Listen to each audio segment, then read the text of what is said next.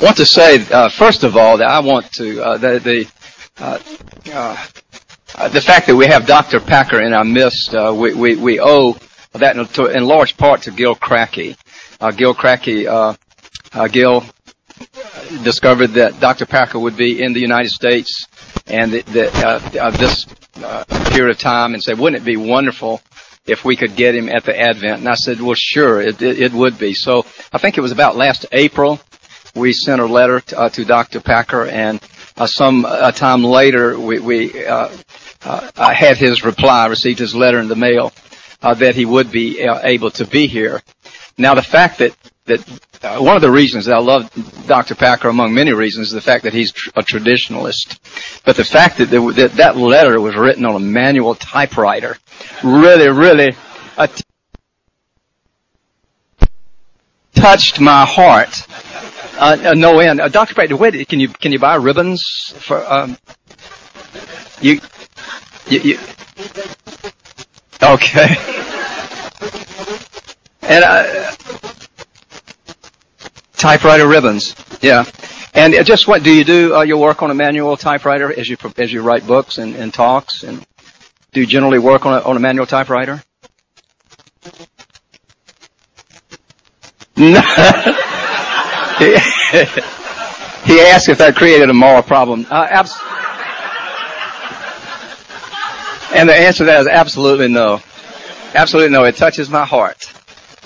Well, to say that Dr. Packer is a gifted a writer would be a gross understatement. His gifts are certainly clarity, his determination to apply theology to everyday life, his thoroughness in dealing with a subject, and his unwavering conviction that bad theology that is not rooted in the Scripture is bad for people. So we are just delighted to have you. His books have sold over, I think it's over 3 million copies that he sold. Yes. Alistair McGrath, I think, summed it up when he said, it is true that Dr. Packer is undoubtedly a great theologian, but it may be even more appropriate to say he is a wonderful theologizer, which is to say that he has knowledge and he has love, and he's constantly thinking about God, and he's able to express all of this in words as a passionate author. So as trite as it may sound, I just want to say we are absolutely and utterly delighted to have you, Dr. Packer. So please come up. I am going to take my coat off. I shall be too hot for that. That's right, you look after it. Thank you, sir. Well, thank you so much. Good morning, everybody, and let me say at once, I'm grateful for the welcome. Wonderfully warm. Too warm indeed, really, for weather like this, but warm in a good cause. And as I said, I feel it, and I appreciate it, and I'm glad to be with you. As you've already heard, it was Gil who arranged this, and I was delighted to do it. And it was Gil, actually, who gave me my title, the title to which I'm speaking. Theology is for Everyone. I liked that title when Gil proposed it, and so here I am speaking to it. And what's going to happen is that I speak for something like 40, 45 minutes, and then there's a question time, then there's a break, and following the break, coffee break, I have a second presentation following on from the first. So that's how it's going to go, if all is well.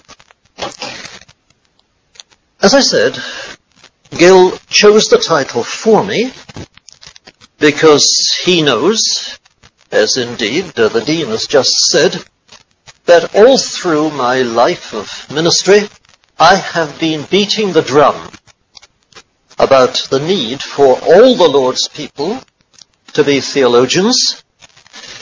As Moses said, would that all the Lord's people were prophets, I say, would that all the Lord's people were theologians.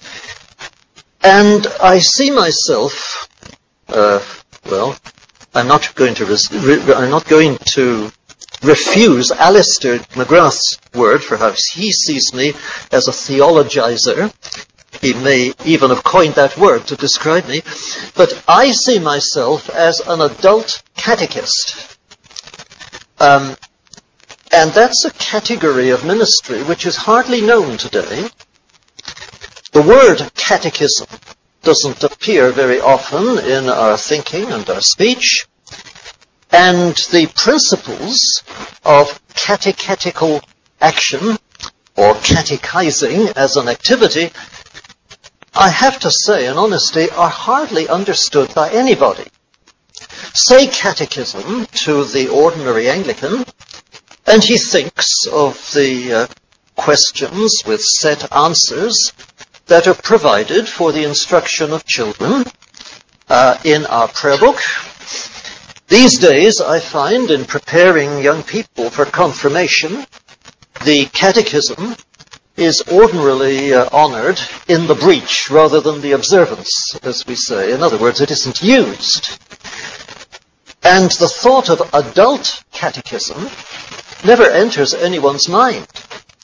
The assumption rather is, and I'm afraid that a lot of things are said to encourage it, that when Anglicans have been confirmed, ordinarily in their teens, then they know everything that they need to know and can go through the rest of their Christian life without any further learning at all. Well, adult catechists challenge that view. We say that the Christian life, just as it's meant to be an endless activity of obeying, so it's meant to be an endless activity of learning. And adult catechists like me labor to make this happen by teaching at adult level the truths that people live by, that is, the truths that Christian people live by or should live by.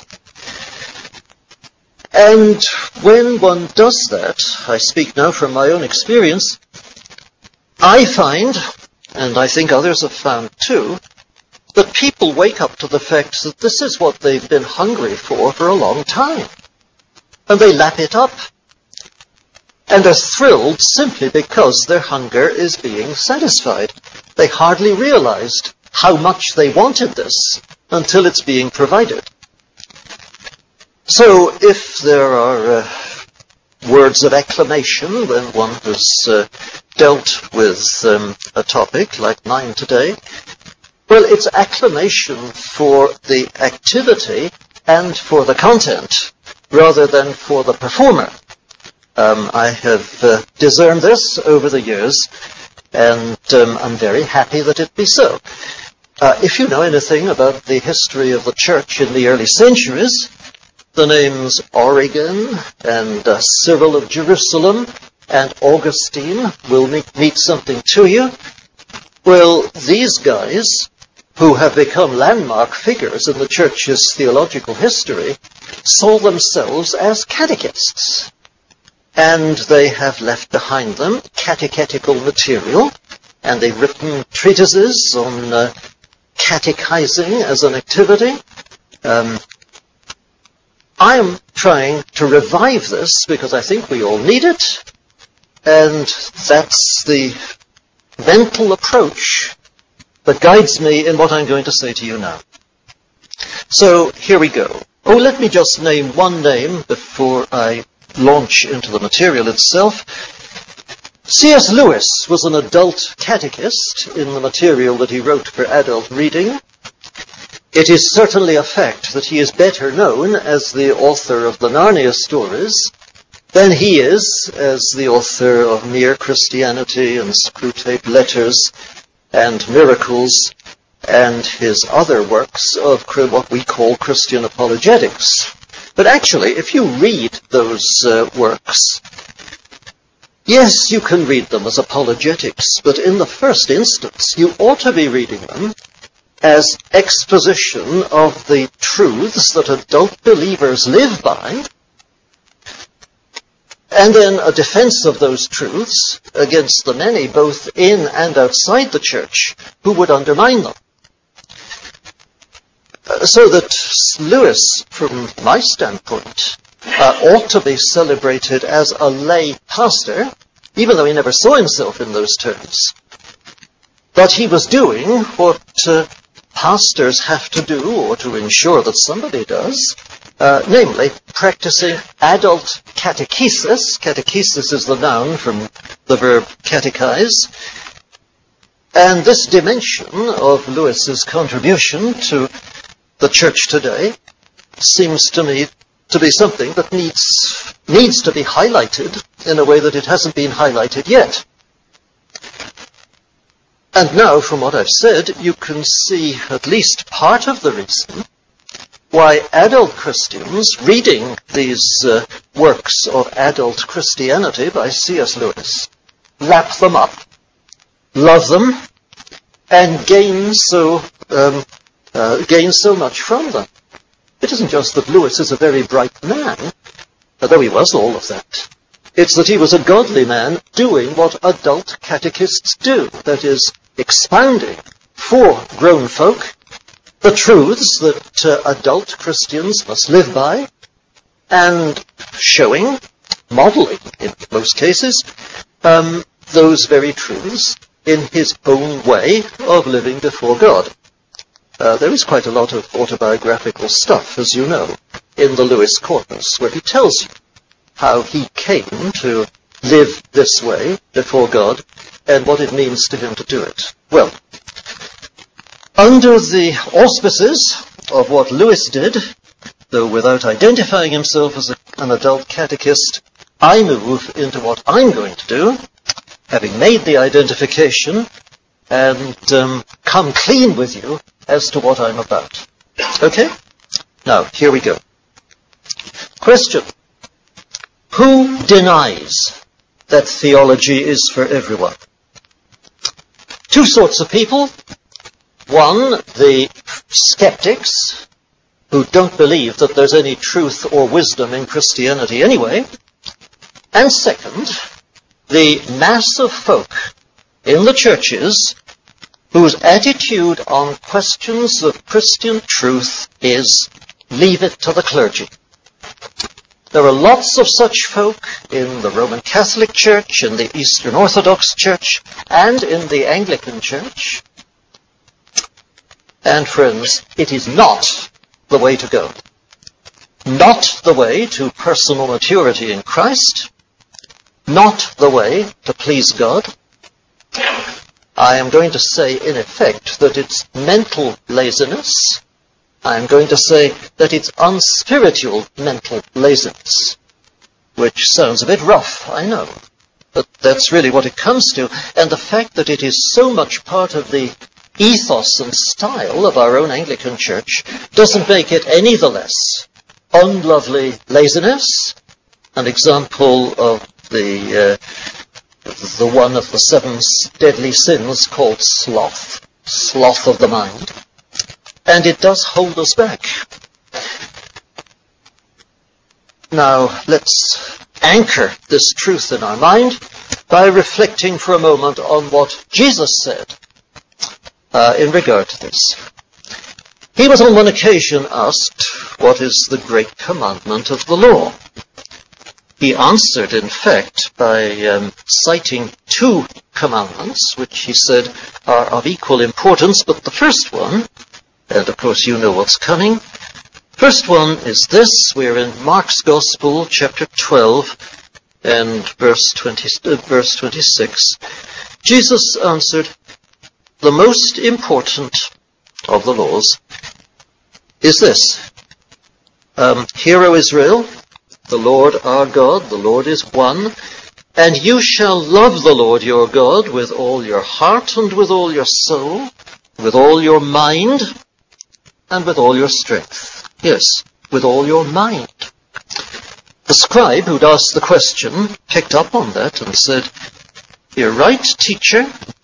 You've truly said that God is one and that there's no other beside him, and to love him with all the heart and with all the understanding. That's his word, to match Jesus' word, mind. To love him with all the heart and with all the understanding and with all the strength, and to love one's neighbor as oneself, second commandment, is much more than whole burnt offerings and sacrifices.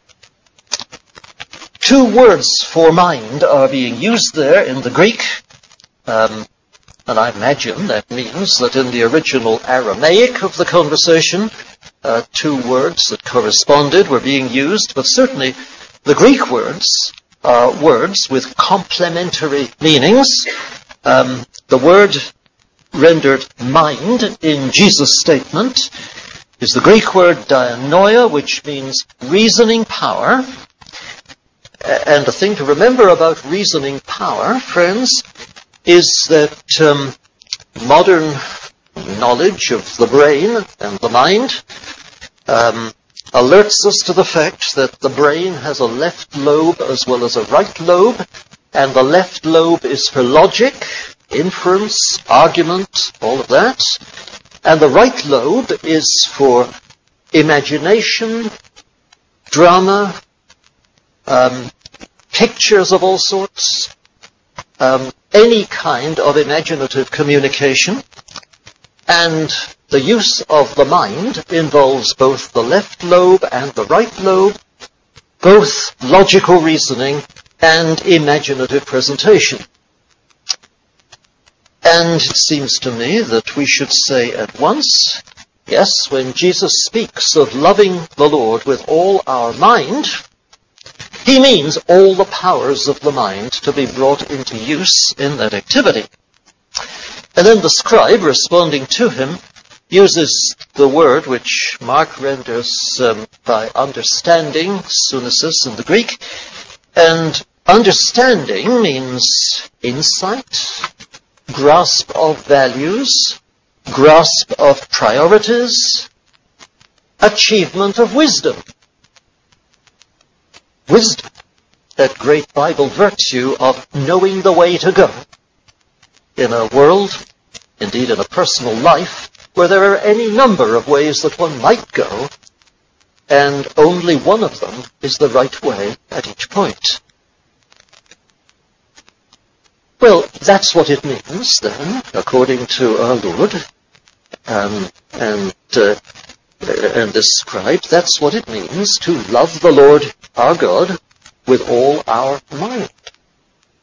It means use of the mind. It means thinking. Now, if you read the story of Jesus, read the four Gospels, the most precious books in the world, they ought to be read more often than any other part of the Bible, in my view, because there you see the Lord himself in action. If you read the Gospels, or reread the Gospels, looking at Jesus' words from this point of view, you will see that God-centered thinking, where any views of life that are not God-centered are challenged and corrected, God-centered thinking with any amount of imaginative power in picturing truth for projection into our minds and hearts, that's the way that the Lord thought. That's the way that the Lord used his mind in communication. And that's a model for us. Well, enough said about that. You can see now why the greatest evangelical preacher in England in the middle of the 19th century, the middle of the 20th century, the late Martin Lloyd-Jones, used to say frequently, the Christian is the greatest thinker in the world. Why did he say that? Why? Because the Christian has systematically to correct all the wrongly focused perspectives of the world's thinking. The world's thinking means the thinking of the guy with whom you're rubbing shoulders all the time, and the thinking of the newspapers and the thinking of the media, and all expressions of view that the world comes up with for the benefit of people in the world. That thinking, when you look at it, is all man-centered. It assumes that we are in some way the center of the universe. We are in some way competent to manage everything that's going on. We are qualified in human terms to judge everything that people do. It's all man-centered. And the Christian, day by day, has to keep thinking, at least this was Martin Lloyd-Jones' point. It isn't always taken, but it should be. The Christian every day has to keep thinking, now, how does this look to God? What's God's view of it? You can see perhaps why Karl Barth used to say that it's part of the Christian discipline of prayer to read the newspaper. And so to discern what one has to pray about and what one has to correct, in fact, in testimony. God-centered thinking is what we're talking about today. God-centered thinking is what the Lord Jesus modeled, and the same, of course, is true of the apostles in the New Testament letters. And God-centered thinking is the art, the skill, the insight, the wisdom that you and I have to acquire, are called to acquire, and may acquire by the grace of our Lord. Ask another question. What exactly then is theology? The theology that we're saying is for everyone. Why, theology is precisely this kind of thinking. Thinking about God and everything else with God at the center of everything. What is the basis of such theology? What gives shape to it? Answer. God's revelation, which we meet in the words of Christ, in the teaching of the apostles, and in the Old Testament presentation of God's preparation for Christ and the apostles. God appears in the biblical literature as the God who, it isn't a case of shows and tells, it's a case of tells and shows. Because God always says in advance what he's going to do before he does it. And that means that the telling must come first. Our God is a God who speaks and tells us things. That's very basic. And in the Bible story, he is doing it constantly. And the Bible itself, which records all of this, is in its own nature utterance from God, written material from God, God telling us things on paper through the testimony of his chosen penmen. The whole situation is parallel to the sermons of the prophets, where God tells his people what he wants his people to hear through the lips and the testimony of his chosen messengers.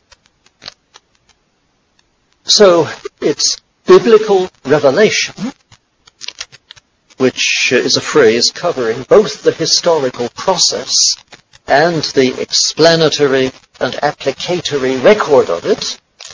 It's biblical revelation that must shape theology.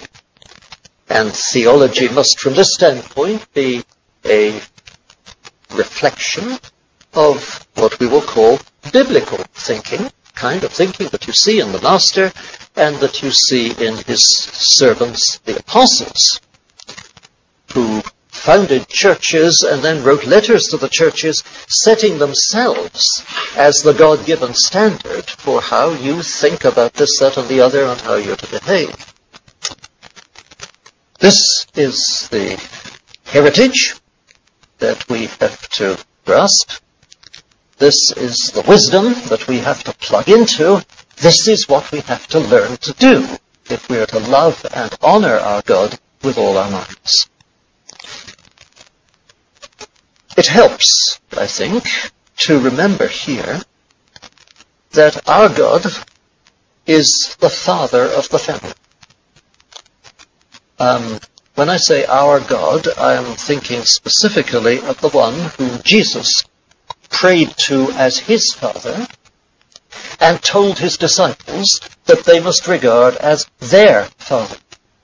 This was Jesus' witness in the whole of his earthly ministry to the truth of adoption, which is made much of in the New Testament. The Lord Jesus, we're assured, is divine, Son of God by nature. We are sons of God, in the sense of being heirs of God, and children within his family, children whom he loves, by adoption. Well, understanding that, it seems to me, straight away, it imparts warmth to the prospect of using our minds for God in a decent family. Parents are teaching the children all the time, and in a decent family, with the blessing of God, the children will lap it up. It doesn't always happen, I know, but ideally it would happen, and we all know that. Well, the family of God is the ideal family. And so we, the children, are gratefully to receive what our Heavenly Father tells us. As Father of the family, we are to lap it up. We are to internalize it. We are to make it part of our own thinking.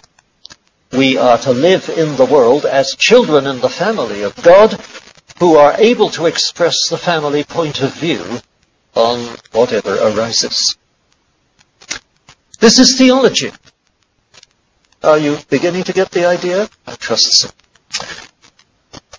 But now let me ask this question, because we have to get down to brass tacks with each other. Why then do 20 and 21st century Christians feel, as so many do, frightened of theology? It's above me, it's beyond me, it's not my business, I'm going to keep clear of it. I don't think any of you will want to challenge me when I say that that is a widespread, subliminal, but very potent feeling in the minds and the hearts of a lot of people in our churches. Theology is dangerous. Please don't ask me to go too close to it. Well, I ask why people should feel this way. And the answer is that in our time, all through the 20th century and now into the 21st, we have been surrounded, friends, by bad theology. And it's put us off. Who can wonder? The bad theology calls itself liberalism. It takes to itself what seems to me to be a noble name that naturally implies something good and admirable, and applies it to a kind of thinking which is neither good nor admirable, which is, on the contrary, bad and killing in its effects. Liberalism, so-called, is a product of two forces in Western culture that have been going in strength for over 2 centuries. One is rationalism. Now, the essence of rationalism as a way of thinking is that man, you and me, we humans, man is seen as the measure of all things. The thinking is man-centered, and the principle of it is that what man cannot understand, manage, or reproduce is not real. Reality is to be defined in terms of what man, how shall I say it, can be on top of, can master. So, rationalistic thinking eliminates the supernatural, eliminates the Trinity, eliminates the Incarnation, eliminates the miracles of Jesus, from the virgin birth to the resurrection and all miracles in between, and leaves us with a moral code detached from any doctrine, any significant doctrine of the grace of God, changing people. The moral code, rather, is interpreted as built around the central maxim of accept everybody the way they are, because they can't change. Well, that's where rationalism takes you. It's anti-revelation, of course. It denies that the Bible is the Word of God and the standard of truth. We knew that. The second movement in Western thought, which partners with rationalism in creating liberalism, is the mindset which we call Romanticism.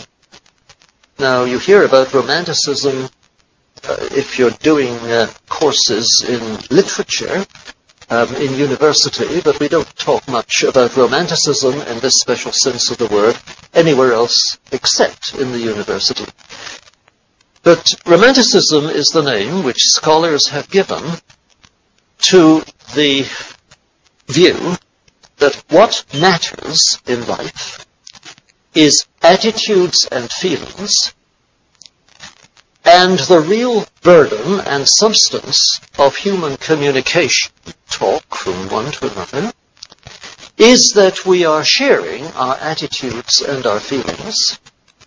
In other words, the talk really has a subjective reference.